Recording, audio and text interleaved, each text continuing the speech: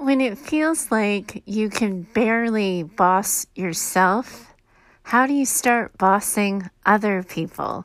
Hi, welcome to another episode of Business Mindset Mastery. I'm Heather Gray. I'm a mindset and performance coach for business owners, leaders, and entrepreneurs. You can always find me over at choosetohaveitall.com, and I am really looking forward to today's conversation. I opened my inbox recently, and I was getting a bunch of listener questions all around bossing staff members. How do you hire effectively? How do you fire when needed? How do you ask a staff person to sort of explain their billable hours that they've been billing you for? A lot of different staffing issues that have come after a conversation I had at the beginning of I think it was the beginning of August. I have an episode out there.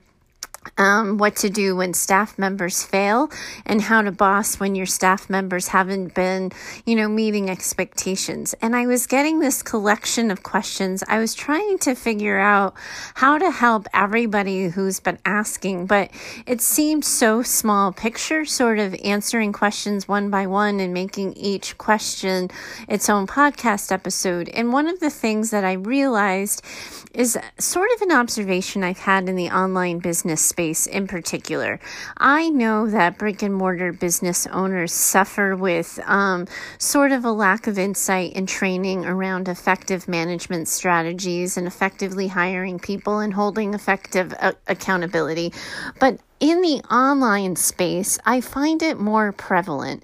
And the reason for this is a lot of people went into business online because they wanted to escape their own 9-to-5 situation. They wanted lifestyle freedom. They wanted time freedom. They wanted financial freedom. They had this idea for how they could turn some sort of passion or skill set that they currently had and turn it into a business. At that point, when you're thinking about what you'd like to do someday, it doesn't really occur to you that choice, if you become successful, if your business starts to grow, that choice also means that you're choosing to be a business owner who's also in charge of managing staff and personnel, because that isn't sort of on the radar when on a wing and a prayer you're putting your first online product or service into the world. You just are doing it yourself. You're bootstrapping it yourself. And you get so used to doing it yourself and bootstrapping yourself that for a while it can take a lot of months of sort of distracted, unfocused behavior to realize that it might be time to get your first virtual assistant, or it might be time to get an executive assistant to help you with some of the tasks. You're so used to doing it yourself sometimes that it's hard to perceive that your job would be easier, your work would be easier if you simply hired some help. And then the next thing that happens for a lot of business owners, they start focusing on the pressures that come with sort of financially supporting staff members. They worry that if they hire somebody but the sales go down, how are they going to afford to continue to pay their staff member, especially now that, they feel personally responsible for the idea that they're also then supporting their staff member's family. And it can feel like such a burden that the last thing that comes across their mind or their plate as they're thinking about these things is, how do I manage these staff members? How do I, develop effective leadership strategies? Who do I want to be as a boss and as an employer of these individuals? And how do I make people feel like they're part of a team when we're all in different, sometimes it's states, sometimes it's countries, a lot of times it's different time zones, and all of the unknown questions, the not knowing how to, feeling like you're lacking a skill set. It starts to play at you and eat at you a little bit, and it makes you feel ineffective. It makes you feel like you've lost your direction, and it makes you feel like you have no business bossing. Now, if that last episode that I did at the beginning of the month wasn't enough, I'm kind of hoping today's, sort of conversation that I want to have with you sets the stage for a clean slate, because I think that all of the questions I got, and I'm going to respond to each of you individually and direct you to this particular episode, so you know that your question got answered. But it's the idea that all of these questions come as a symptom of a poor foundation, a poor structure around staffing the business in the first place.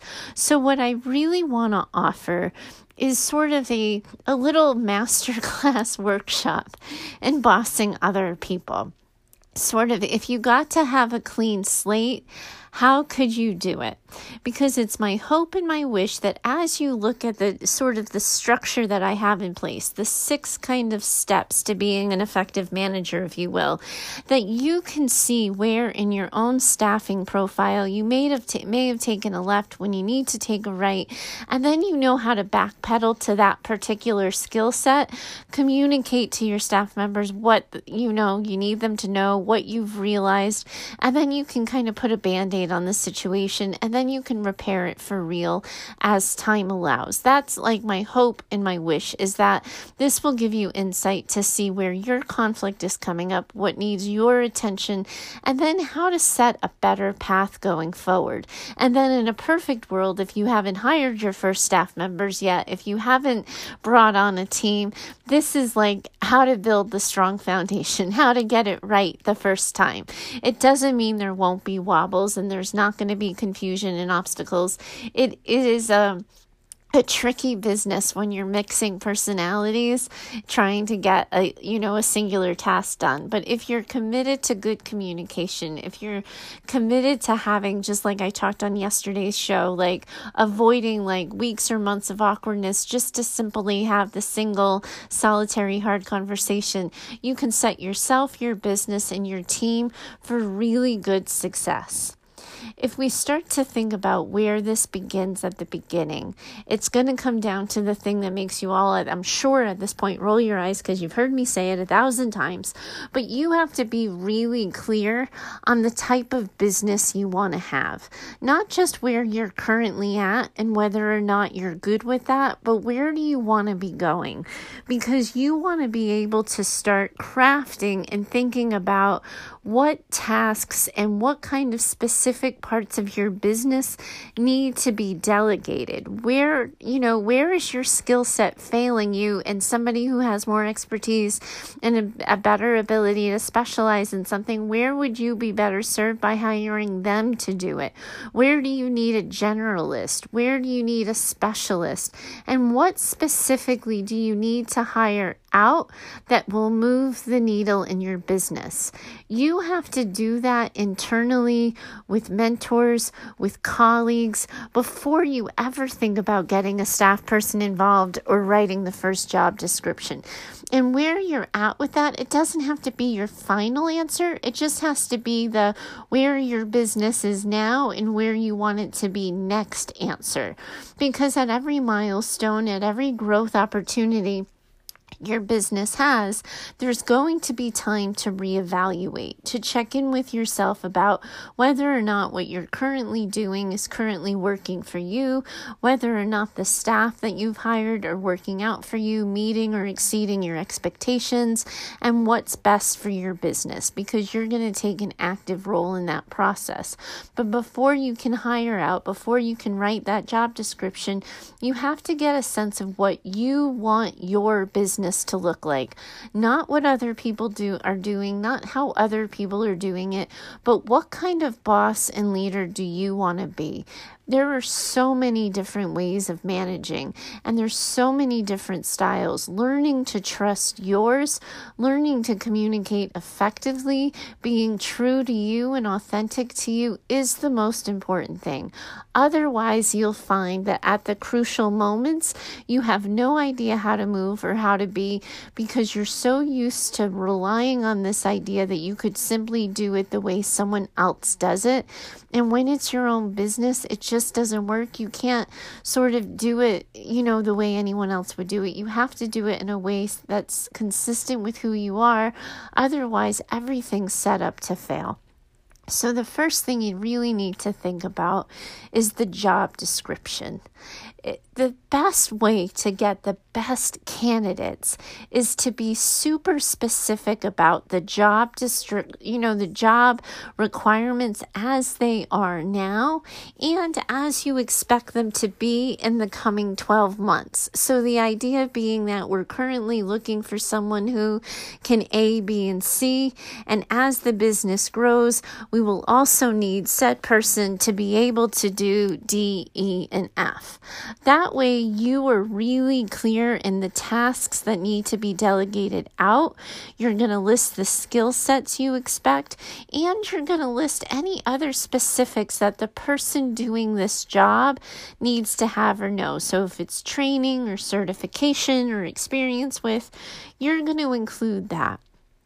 And then to the best of your ability, because people have done workshops and trainings on this, you are going to include the personality types that are ideal fits for your team. So if you need self-starters, if you need people who take initiative and problem solve independently, then you need to describe what that would look like in person so that your ideal employee can read that description and know you're talking about them.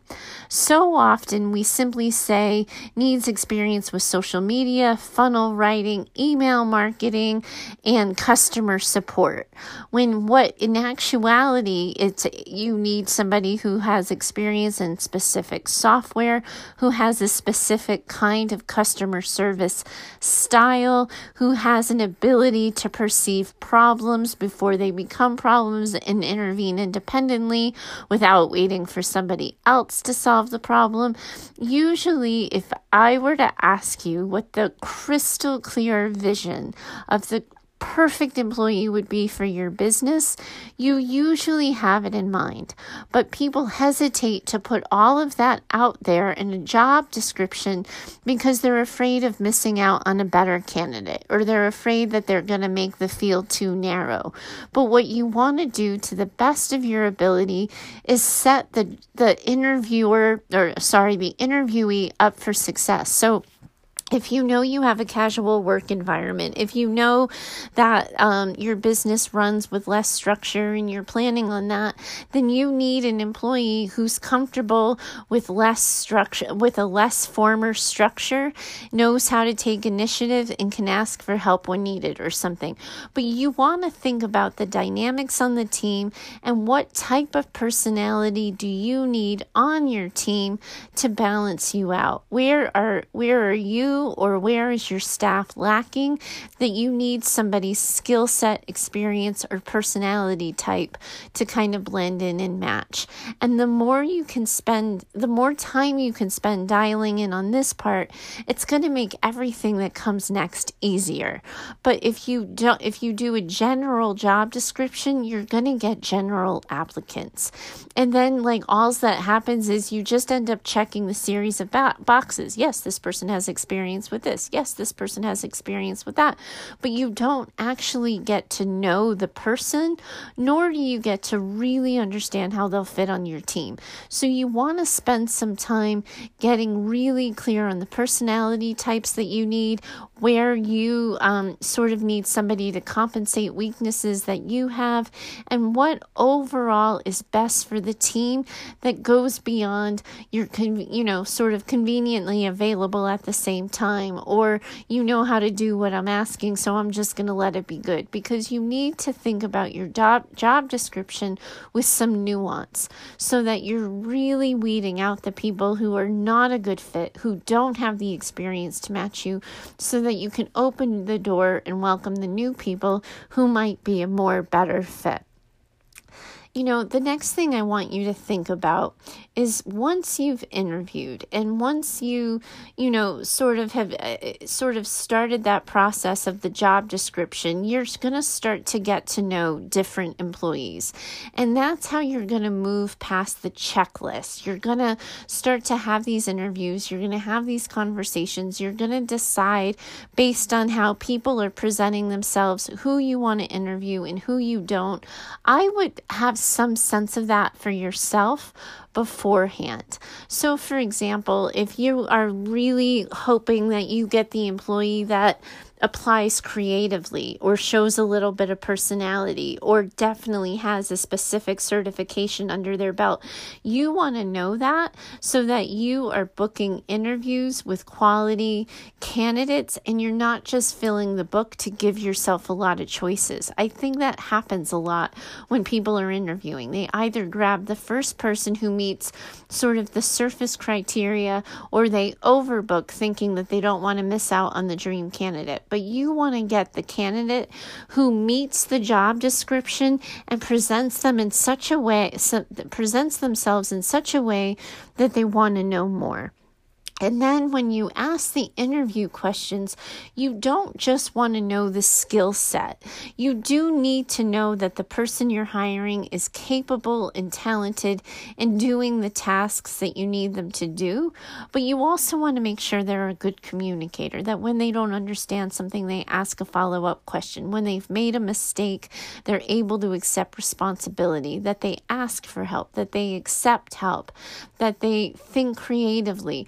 Whatever the sort of personality type you want on your team, you need to make sure you're asking questions that elicit that. And I find that a lot of bosses are so insecure in that role of asking and interviewing because they feel like they're in this position of telling someone else they're not good enough and they hate being in that position. But as the boss of your business, it is non-negotiable. You are going to be telling people, I'm sorry, you're not the right fit, or thank you for your time and attention. Now is simply not the right time. You are going to have those conversations, and you should have those conversations as the boss of your business, but you have to do it as you get your bearings, as you get your sea legs a little bit and you find your way. So you can slow down the timing if you need to, but you really want to structure your interview in such a way that allows you to get to know the whole person. So you get a sense of how they manage conflict, how they ask for information when they have questions that are kind of embarrassing to ask, how they accept feedback is a really big question to sort of say, like when you receive feedback or when someone's holding accountability with you, can you give an example of one time it really worked for you and one time when it really, was a struggle? You want to get a sense of how sort of correctable and coachable your, prospective staff members are. So don't skirt around the interview. Be clear and direct and unapologetic so you really feel as though you're leaving the interview process really knowing a person and feeling confident in your ability to connect with them. Once you have hired somebody, so often it's really easy to say, particularly on like virtual teams, okay, so, this week I need you to do A, B, and C, and then next week if you could start D, E, and F, and then, in the third week we'll go back to A, B, and C.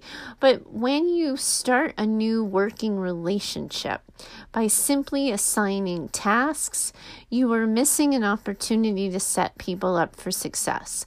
So once you've hired them, once you've offered the job, and once they've accepted it and they become your staff member, you want to think about onboarding them just as you would in a way that's honorable and respectful that you would do for a client. You want to do the same thing for your staff so they feel welcome, so they feel included, and they feel a part of something. So you want to make sure that initial welcoming to your team include some opportunities for relationship building, for you to get to know the new staff person, for the staff person to get to know you, and also too, if you have multiple members of your team, for all of your staff to kind of get to know one another without having, sort of mom or dad in the room. Let them get to know their fellow staff members on their own, because that's how they'll start to build relationships, and that's how morale starts. And sometimes it's so easy when you're the new employer to feel like you have to run the schedule for all of your staff members.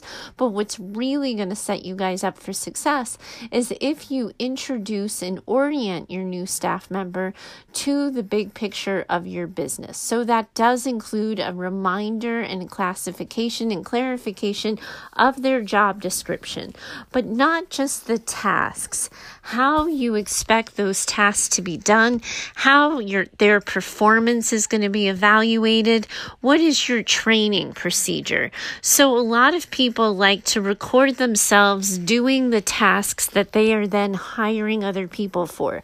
So for example, if you're showing somebody how to load social media posts and then how to also send an email to the email community, how do you want that person trained?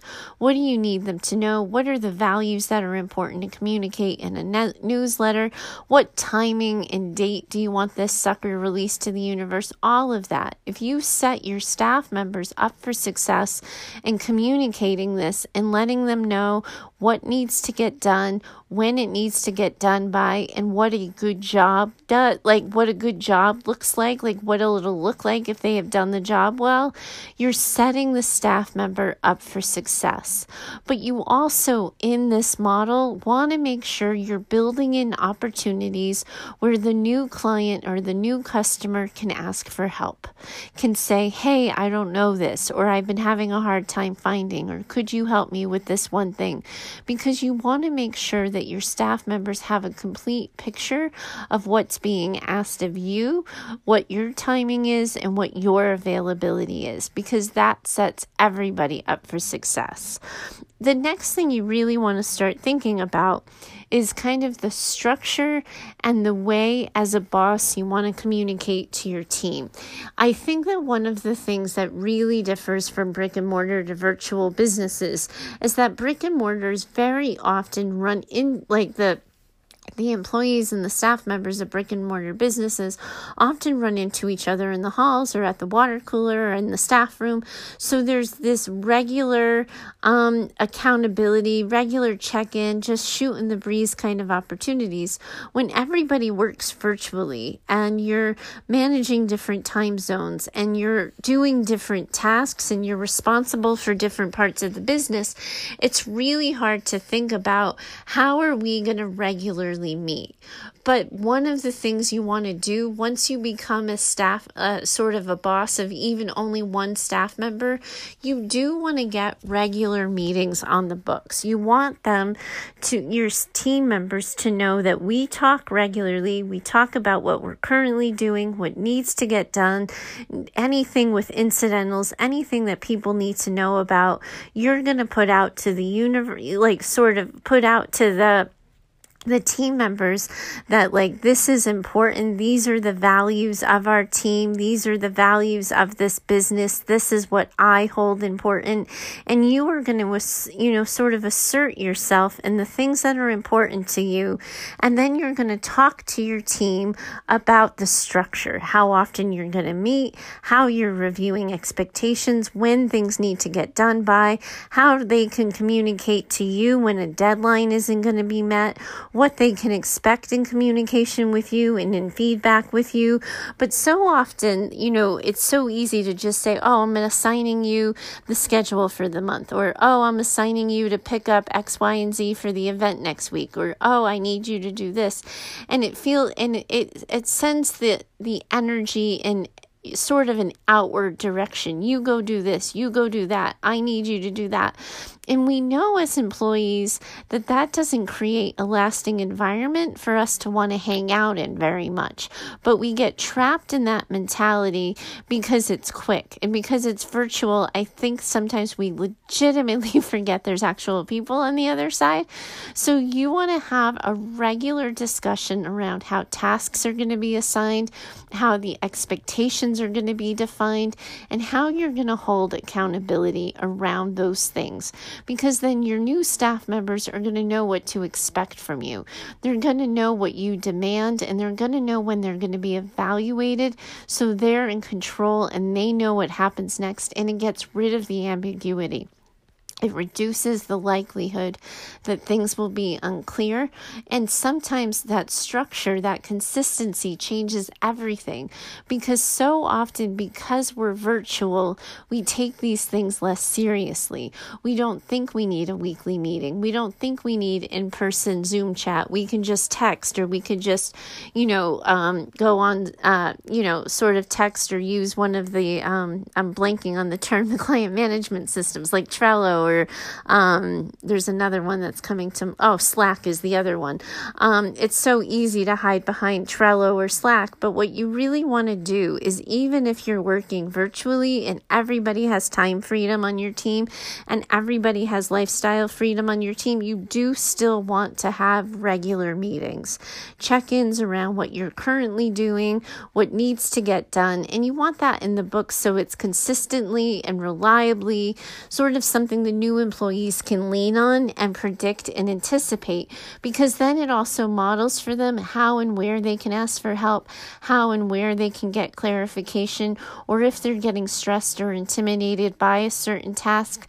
It gives regular face time so those conversations can be had, because sometimes managing them independently or like on the fly, as I call it, it just doesn't work. And people, as we've seen over and over again on the show, are really, really hesitant to bring up the hard conversations. But if there's a regular time already scheduled, it gets in the books that much easier. Everyone can anticipate it and they know when they're going to be able to ask their question.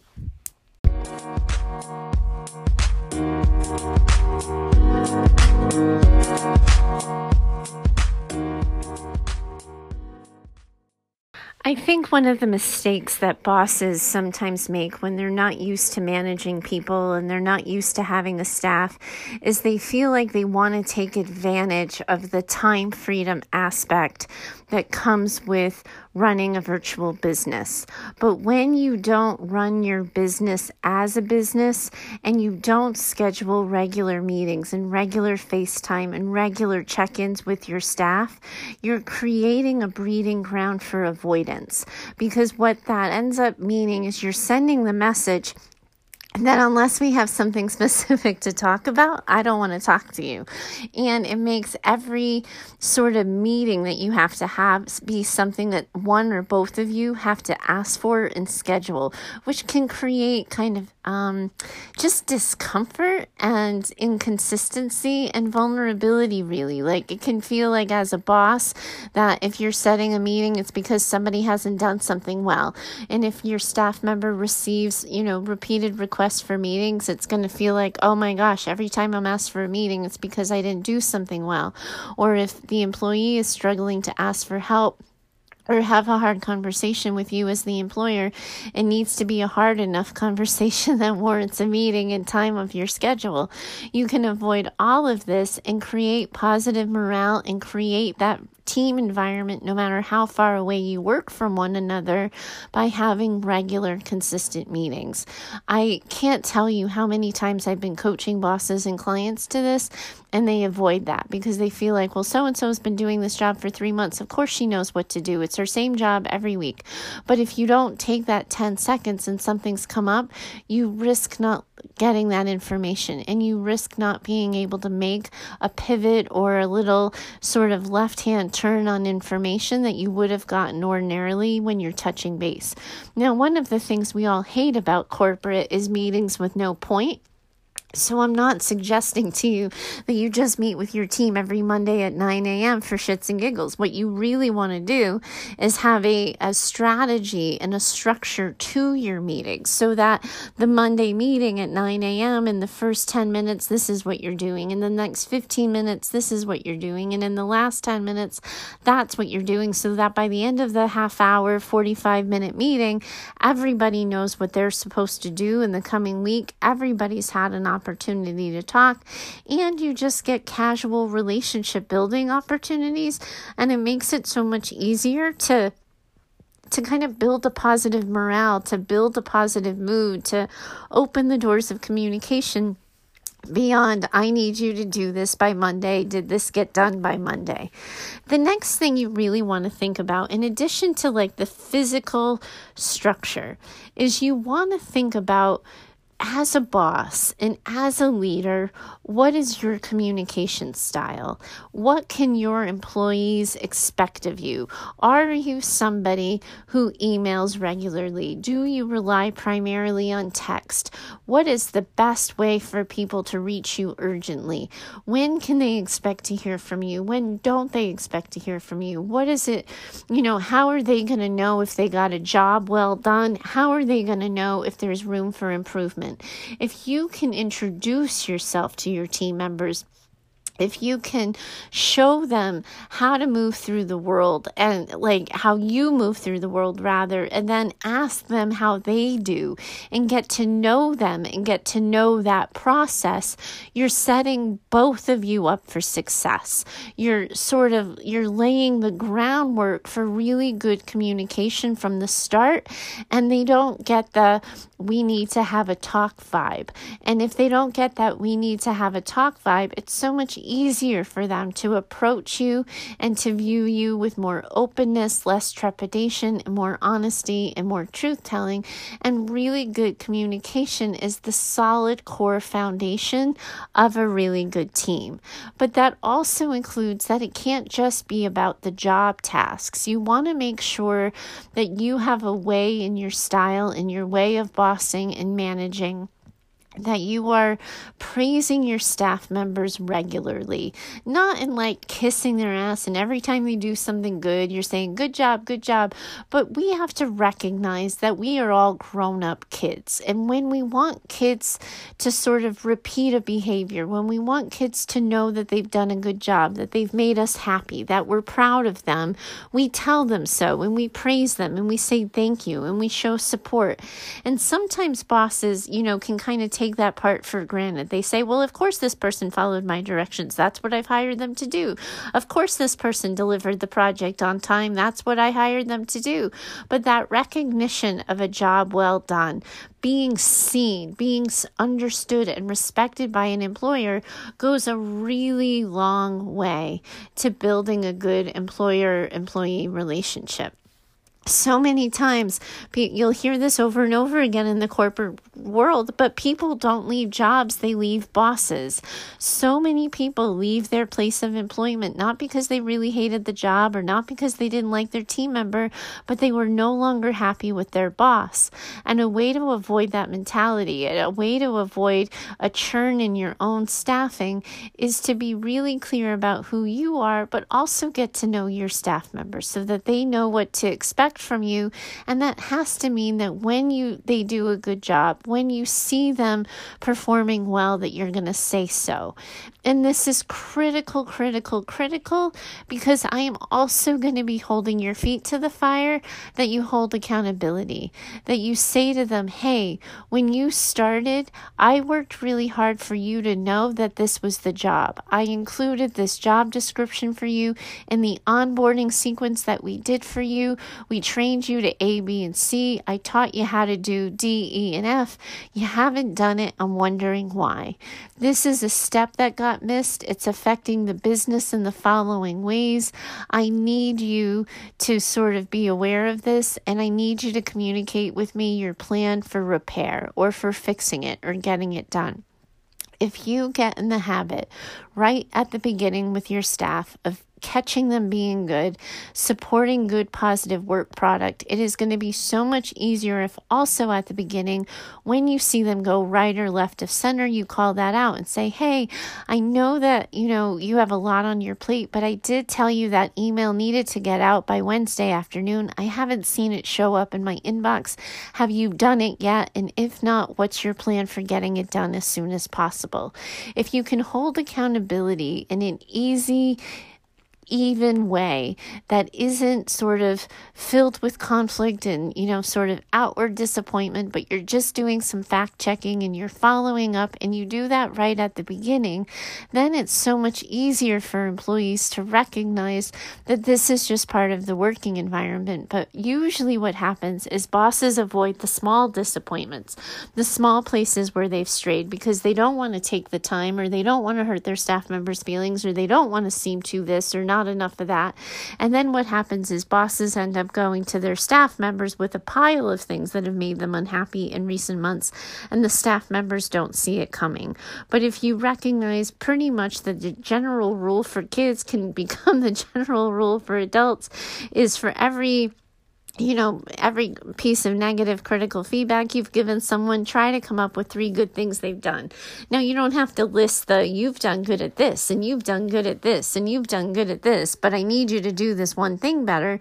But you want to make sure that the ratio is that you are praising 3 to 1. And if you are not, the first thing I want you to ask yourself is, have I been clear about the expectations of my employee? When my employee has not been meeting my expectations, have I already said so? And does my employee already know that they're not meeting the standard, that they're missing the mark? Because that's the evaluation process you want to go through for yourself. So often when staff members don't get things done, it's so easy. Like I said in that episode at the beginning of August about staff members who fail, it's so easy to blame the staff member, but you really want to look at yourself. You want to look at your training process. You want to look at your communication process to see if there's any lessons for you to learn as a boss or as a manager. But then, beginning, middle, and end, your staff need to know that you're watching, that you're going to hold them accountable, that their work performance is something that's going to be evaluated, and they can expect that from you. So even if they've never had that with anyone else, they'll get used to having it with you because you'll be consistent, and it will just become part of the work rather than this sort of awkward moment where work needs to stop because they have to have an accountability conversation. I used to have accountability conversations with my staff members in hallways, like in front of clients. Sometimes if I was training them to a particular skill set for clients, I would have the client right there and I would do the training in the moment in front of them because it's a really powerful learning opportunity. But you want to make it part of the way you do business so your staff members can expect it, and so you start to, over time, attract staff members who demand it. One of the most maddening things about my business when I was in private practice is nobody ever saw the work I was doing.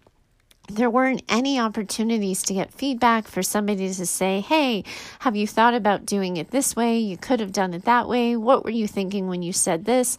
It's been so refreshing for me in the online space as I consult with group programs and membership communities to be able to get feedback on ways I could do my training better, on ways I could deliver more impactful statements.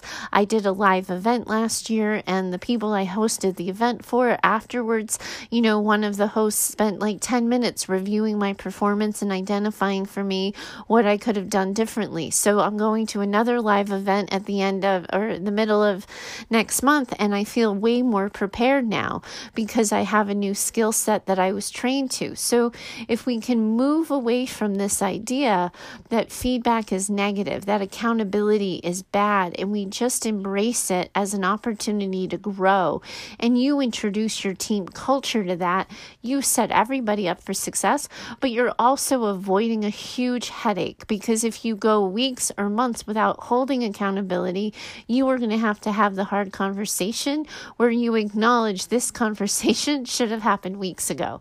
And that sucks. I've done it before. I've been in that place so many times where I was like, oh my God, if I give this person one more piece of feedback, they're going to quit, or they're going to call out on Saturday's shift, and I'm going to be doing a staffing scramble or something like that. But at the end of the day, we're all just grown-up kids, and kids like to know where they stand, and the same is true with adults. So we have to find our way, and we have to find our style.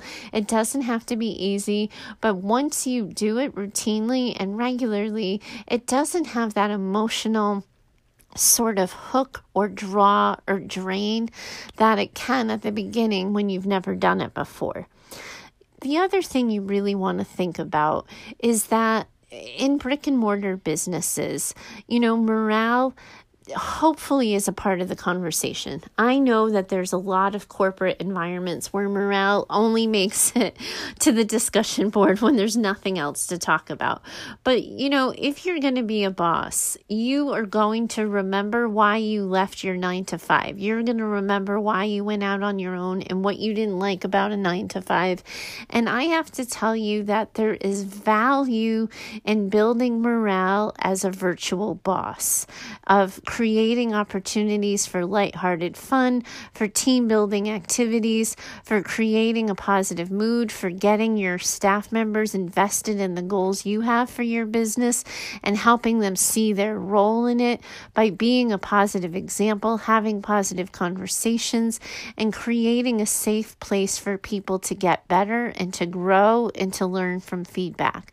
There are so many different ways to do that, but you have to think about your style. If you want to have a team building day, if you want to be a boss who gives bonuses, if you want to be, somebody who does little surprises, if you want to give random days off, there's so many different ways to show appreciation to help staff members understand one another and together and figure out their strengths and do the team, sort of assessment. So you want to make time for that, even if it's just you and one, even if it's just you and one virtual assistant, because you want to assume that it's some point, it might be you and 2 virtual assistants.